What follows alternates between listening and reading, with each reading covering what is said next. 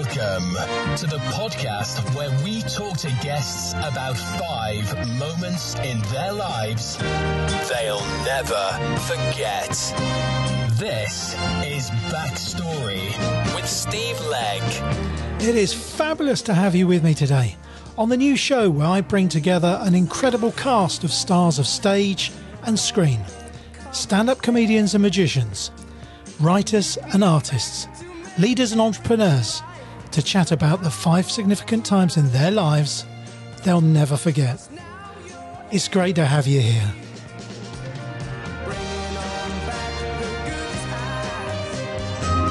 This is Lieutenant Columbo, and you're listening to Steve Legg's Backstory Podcast. The most fun you can have without a cigar and a trench coat. All right, I think I bothered you enough today. I'll let you go ahead and listen. Oh, one more thing. Enjoy the show.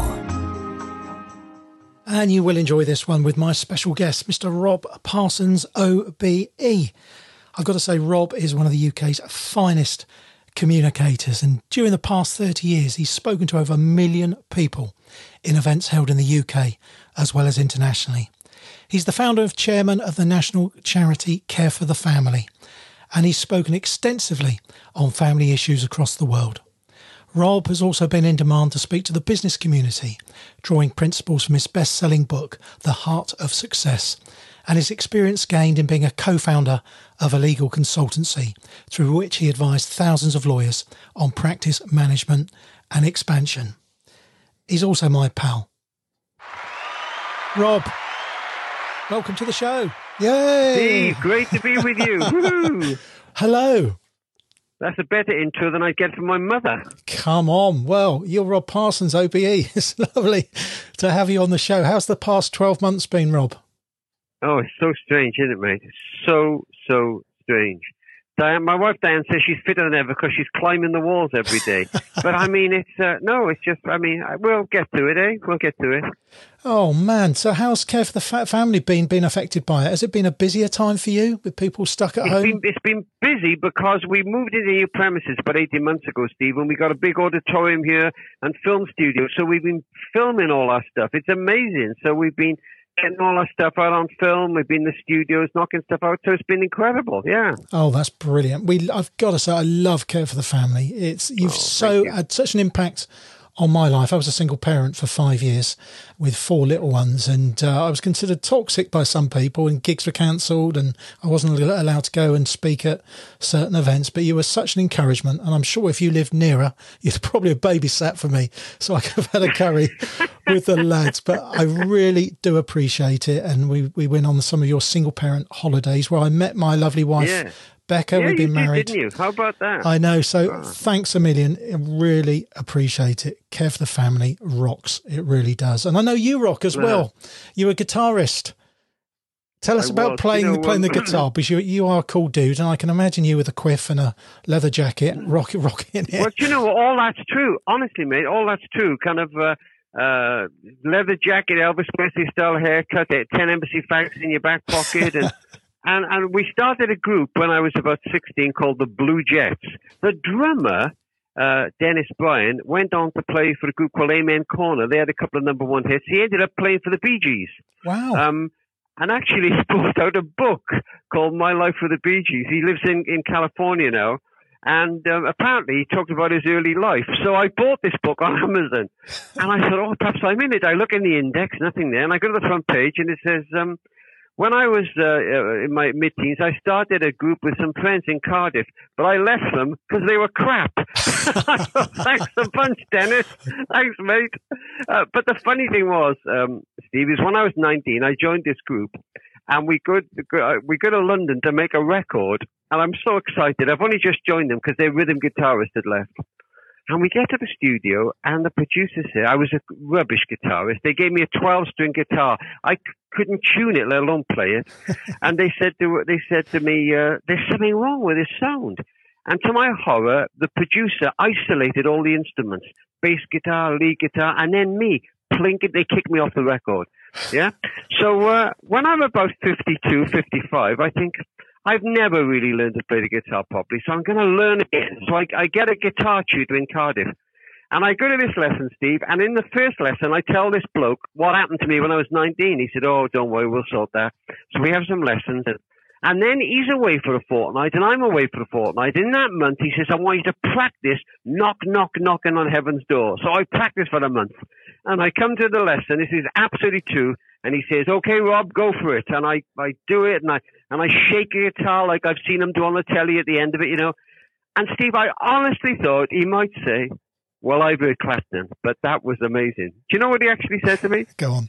He said, I can see why they kicked you off that record. Oh, no. And you know, he said, you haven't got any rhythm, have you? And you know, the funny thing is, Stephen, this is strange. By then, I'd been a senior partner at 12 Office Legal Practice. I think I'd written 20 books. I traveled the world. I never went back for another lesson. So our kind of self-esteem and security is a little more shallow than we think, isn't it? That kind of odd comment. So there we go. Well, music's loss is the speaking world's gain. This is the Backstory Podcast with Steve Legg and friends. So here we are, failed musician. I won't bring it up again. Mr. Rob Parsons, you are an outstanding speaker. You're one of those I could listen to forever. You are brilliant at speaking, Rob. How did it begin? Were you always a competent speaker at school, for example, doing presentations? No, not at all. I wasn't any good at school. My mum could read and write, but not much more than that. And we didn't have any books in our home. But I'm about 15, and I'm walking down the road one day, and, you know, I got my Elvis Presley style haircut, my leather jacket, my ice blue jeans, guitar over my shoulder, and all I want to do is be a rock and roll singer. And a guy comes up to me, an older man from our church. Yeah, my parents didn't go to church, but they sent me to this little gospel hall on the corner of our street. Arthur Tovey. Arthur and his wife were poor, Steve. They lived in 2 rooms in his mother's house. He had a bad speech impediment. He'd never passed an exam. They were told they couldn't have kids of their own. He didn't have any money, but they loved kids. And he said to me, I'm going to do a Bible study in my home next Wednesday for some teenagers. Would you like to come? Look, when all you want to do is to walk on the stage in Las Vegas dressed in gold lame and have girls throw things at you, a Bible study on a Wednesday night, it's not the greatest offer you've ever had, is it? But I said yes. And he took us into his home, and he played table tennis with. He bought us fish and chips. And then one day, when I'm about 17, he says, I think God has given you a gift of public speaking, and I'm going to teach you. Which was scary, because he was the worst public speaker you've ever heard in your life, Steve. And he taught me to tell Bible stories to kids. And then I just went on from there. When I was about 39, the Law Society asked me to speak to 1,000 lawyers in Vienna at their annual conference. And I'm about to go on stage, and I decide to ring Arthur. He lived in a little prefabricated house in the north of Cardiff.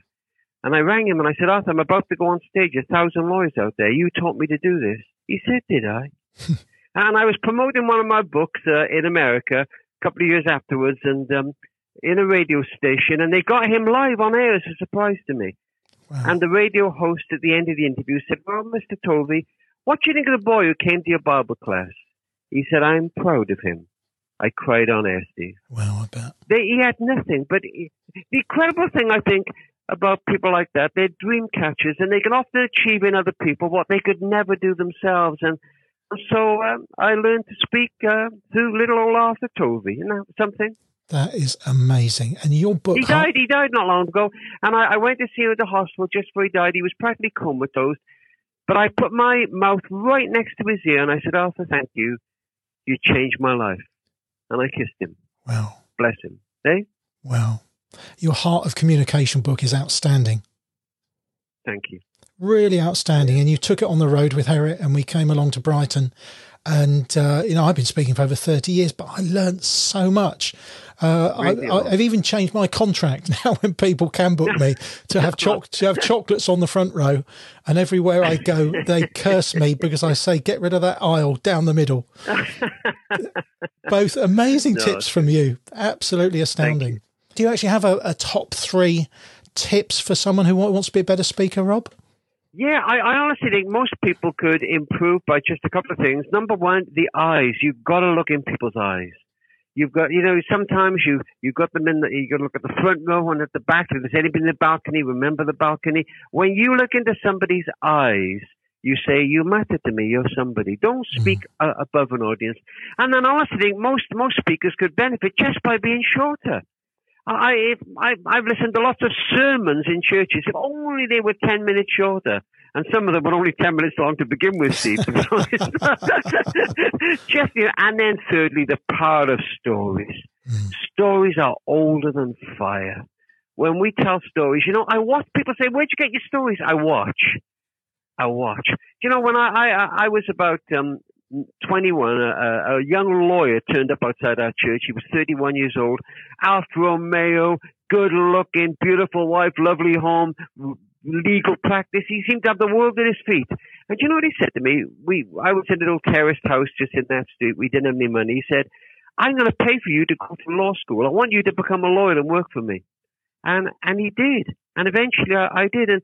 And Steve, the other day, I'm coming along Paddington Station. It's raining, and I'm with some friends, and there's a bit of a fracas. There's an elderly man has fallen just in front of us. And I go there, and a man in his mid-80s is fallen on the floor, and his leg's bleeding. And I go to, it's John. And I kneel down, and I wipe the blood away. And as I'm putting a plaster on, I look in his face, and the young man in the Alfa Romeo comes back to me all those years ago, and I think, wow, how fast time goes. And you know what? When I'm speaking in public, I try to tell stories like that. I try to see things and remember them and apply them, because stories open our hearts, Steve. Brilliant tips. Brilliant. You're listening to the Backstory Podcast with Steve Legg and friends. Sit back, relax, and enjoy the memories. So, Rob Parsons, you speak about family life and kids and marriage. Has it always been plain sailing, you and the lovely Diane? No, I mean, God, flipping heck. When we were going out together, I was about 21. I was in teacher training college, and she just blooming finished with me. I couldn't believe it, so I'm totally heartbroken, honestly. And there's a bloke in our church that's got this very expensive men's outfitters, and he says to me, "I'm going to give you a suit to cheer you up." And he gave me this sand-coloured suit and a peach-coloured shirt and a tie to match. But he didn't give me any shoes. And we didn't have much money. And only had black shoes. So I got black shoes and a light brown suit. So I go to Cardiff Market and I buy shoe paint. And I paint my shoes light brown. And after about a fortnight, I think I'm going to meet Diane. So she used to come off a bus to work at a certain time, and I hid around the corner, and I got all this gear on, and I come around the corner as if I've just bumped into her. She said, "Oh, you look nice." So I said, "Well, thank you." She said, "I'm going on a holiday with my parents next week to Cornwall in the caravan. Do you want to come?" So I say, "I'm quite busy, but I'll try and make it." So I get a lift on there, but I've got such confidence in this suit, Steve. I put it in my bag. And before I get to the caravan, I go to a garage and I stick this suit, tie, shoes on, and it's hammering down with rain. And the caravan's in the middle of a field, and I got this suit on, sand-colour suit, shoes with shoe paint on. I knock on the caravan door. She opens it. I got a collar and tie on. She said, "Oh, you needn't have dressed up." I said, "Let's go for a walk." And we're going for a walk across the field. I grab her hand and I ask her to marry me. And she said, "I will." And I look down. And the shoe paint is coming off my shoes. yeah. But I mean, they're great memories, aren't they? I mean, just incredible memories. We've been together now, I suppose, best part of 60 years. It's a long time, isn't it? 60 years? You don't look that old. Well, yeah, we started going out when we were 15. I'm quite old now, so it's getting on that way. Flipping heck. Are you telling me you're mid-70s? I'm 72, actually. Yeah. I was going to say. So it's getting that way. Rob, do you have any tips for couples struggling in lockdown? Because so many of us have been stuck together with households, with, husband and wives and kids. Any tips? Yeah. Buy a tent, mate, and live in the garden. That's what I recommend. No, I don't know. People are different. There are no easy answers. I often think, sometimes if you've got a garden and you've got kids, you get them in that garden. But I think we do a lot of work as single parents, and some single parents, they're there with a high-rise block of flats and 3 small kids. It's so hard, isn't it? And I think we just got to be easy on each other and look after each other. And if we are single parents, we got to find somebody to come alongside us. And if we're not, we got to get alongside folk like that and help them and be there for them. And I think if we're in a marriage ourselves, to be a bit more forgiving than we normally are and just cut each other a bit of slack, because they're tough times, aren't they? And I think these times, they kind of emphasize both the good and the bad of our family life. You find good bits in it, but boy, the pressure shows. But we'll come through it. Although, Steve, a lot of families we're seeing in Care for the Family are really, really struggling. A lot of families break up just after Christmas because that time together, like often a pressurized time, just brings those faults, those fault lines to the fore. And I think the same is happening. So kind of go as easy as we can on each other. I like it, Rob, like it. In the latest bumper edition of Sorted magazine, big name exclusive interviews, Hollywood A-listers, TV adventurer Bear Grylls, inspirational true life stories, adrenaline-fueled sports features, all this plus gadgets, entertainment, motoring, movies and technology, plus probably the greatest team of Christian writers ever assembled. Available now from high street retailers nationwide or visit sortedmag.com. Sorted. For men. For life. Rob Parsons, you've set up many initiatives. You have some great ideas, but not many people will know about your Strugglers group. Tell us about your Strugglers group. Yeah, well, we got 2 kids, and just after Lloyd was born, in 1980, actually, Diane woke up one morning. This is how she puts it. She said it was a perfect morning. The sun was streaming through the windows. I had a little girl of 3 years old and a new baby boy. I was lying next to my husband who loved me, and we were in a nice home. The only problem was, she said, I just whispered to Rob, darling, I don't think I can cope anymore. Would you take Katie to nursery today? And Steve, I remember saying, sure, I'll take her to nursery. And if I thought that was going to be over that day, that week, that month, that year, I was wrong. Those words ushered in years of darkness for Diana. Di's immune system crashed. She went into a depressive illness. And boy, they were tough times, Steve. We were part of a really good church, but Di won well enough to get out. And one day she said to me after a couple of years, Rob, do you think we could start something in our home? And the leaders of the church said, go for it. And we started something called the Strugglers Group. It was for people, we did it once a week in the evening, for people who'd kind of gone through emotional breakdown or lost their faith or didn't believe anything at all or just gone through some tough times in life. And we didn't have any clever answers to share with them, Steve. We pretty broken ourselves, but we just listened and people crowded into that group. And Steve, I'll never forget one night there's a very bright young social worker there, but very cynical, and she didn't have any faith at all. And I said to her one night, Jill, I'm really sorry that Dan and I are not in a better place. We're not a great example, are we, of Christians? She said, oh, you're fine. And she went home that night, and I said to Diane, as we're washing up, I said, Jill's so cynical. I doubt she'll ever find faith. And that night, about midnight, my phone went by the side of my bed, and it was her. And I said, Jill. She said, Rob, I'm sorry to bother you so late, but I was driving home over the mountain on my own, and suddenly I'm filled with a sense of forgiveness towards my family and the things they've done to me, and I sense this presence in the car. She said, my heart is physically hurting. He has met me. She went, God has met her. Christ has met her. She said, will it be like this tomorrow? My heart is physically hurting. I said, wow, I don't know, Jill. It's never happened to me. And Steve, that was just one tiny example of many things we saw in that Strugglers group.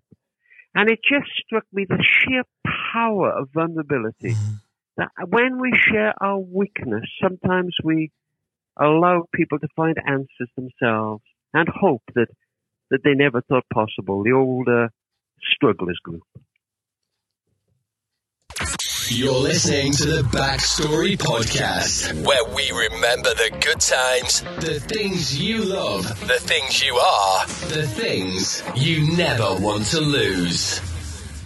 Well, it's been brilliant having Rob Parsons on the show. Rob is one of those people you always feel a bit better, and you feel you're doing better as a Christian after listening to him and spending time with him. So thank you so much, Rob.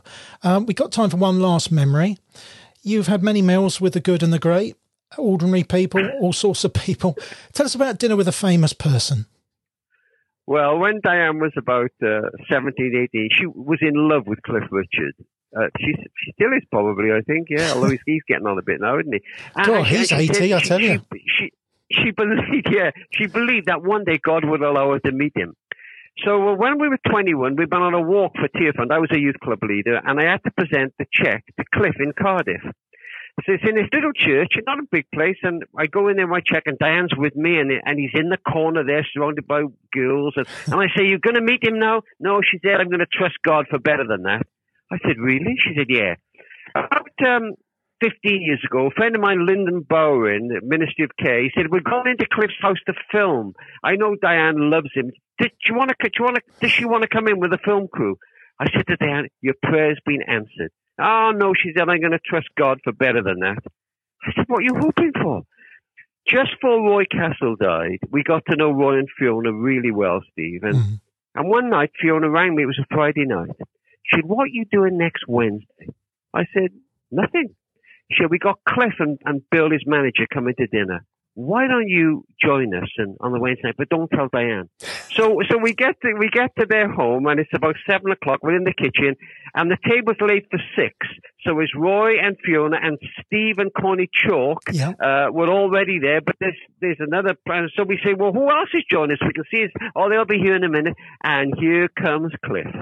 And Fiona sits down right next to him for the whole evening. So prayers are answered. I'm out in the cold. She's in love with Cliff even more. And everybody's happy. Love it. Love it. We love Cliff. He's brilliant. He looks good for his age as well, doesn't he? He's a good man, and he's still playing tennis, apparently. And, he's done well, hasn't he? I think this last time has been very hard for him, this last thing. But he's come through it well. And I was glad to hear him say the other day that his faith has sustained him. And I'm glad for that. Yeah, we've just chatted to him. He's in the latest Sorted, so it's a fascinating interview. I'm a huge fan. He's absolutely brilliant. Rob, we're almost out of time. Thanks so much for sharing your memories. How would you like to be remembered? Because you've achieved some amazing things. You've set up incredible initiatives that have impacted so many lives over so many years. How would you like to be remembered? Have we got a minute left? Have we got a couple of course we have. Yeah. Well, let me tell you how I'd like to remember. A friend of mine was brought up in a farm in a valley in Canada. And he said at the end of the valley was a wood, and in the wood was an old recluse who used to live, an old alcoholic in a little hut in the middle of the wood. And he said the rumor got around amongst us kids that if you were under 10 years old and he caught you, he'd eat you alive. And he said every Christmas my father used to carry some groceries down the valley and into the wood to give to old Joe. And he said one year, he said it was Christmas Eve and it had snowed the night before. And my dad said, "Will you help me carry some groceries tomorrow, Bruce?" He said, "The bags are heavy." He said, "I was 9 years old. I couldn't believe my old man would want me to be eaten alive. But I said I would. And we set out on Christmas morning down the valley towards the wood. And our boots made virgin marks in the snow.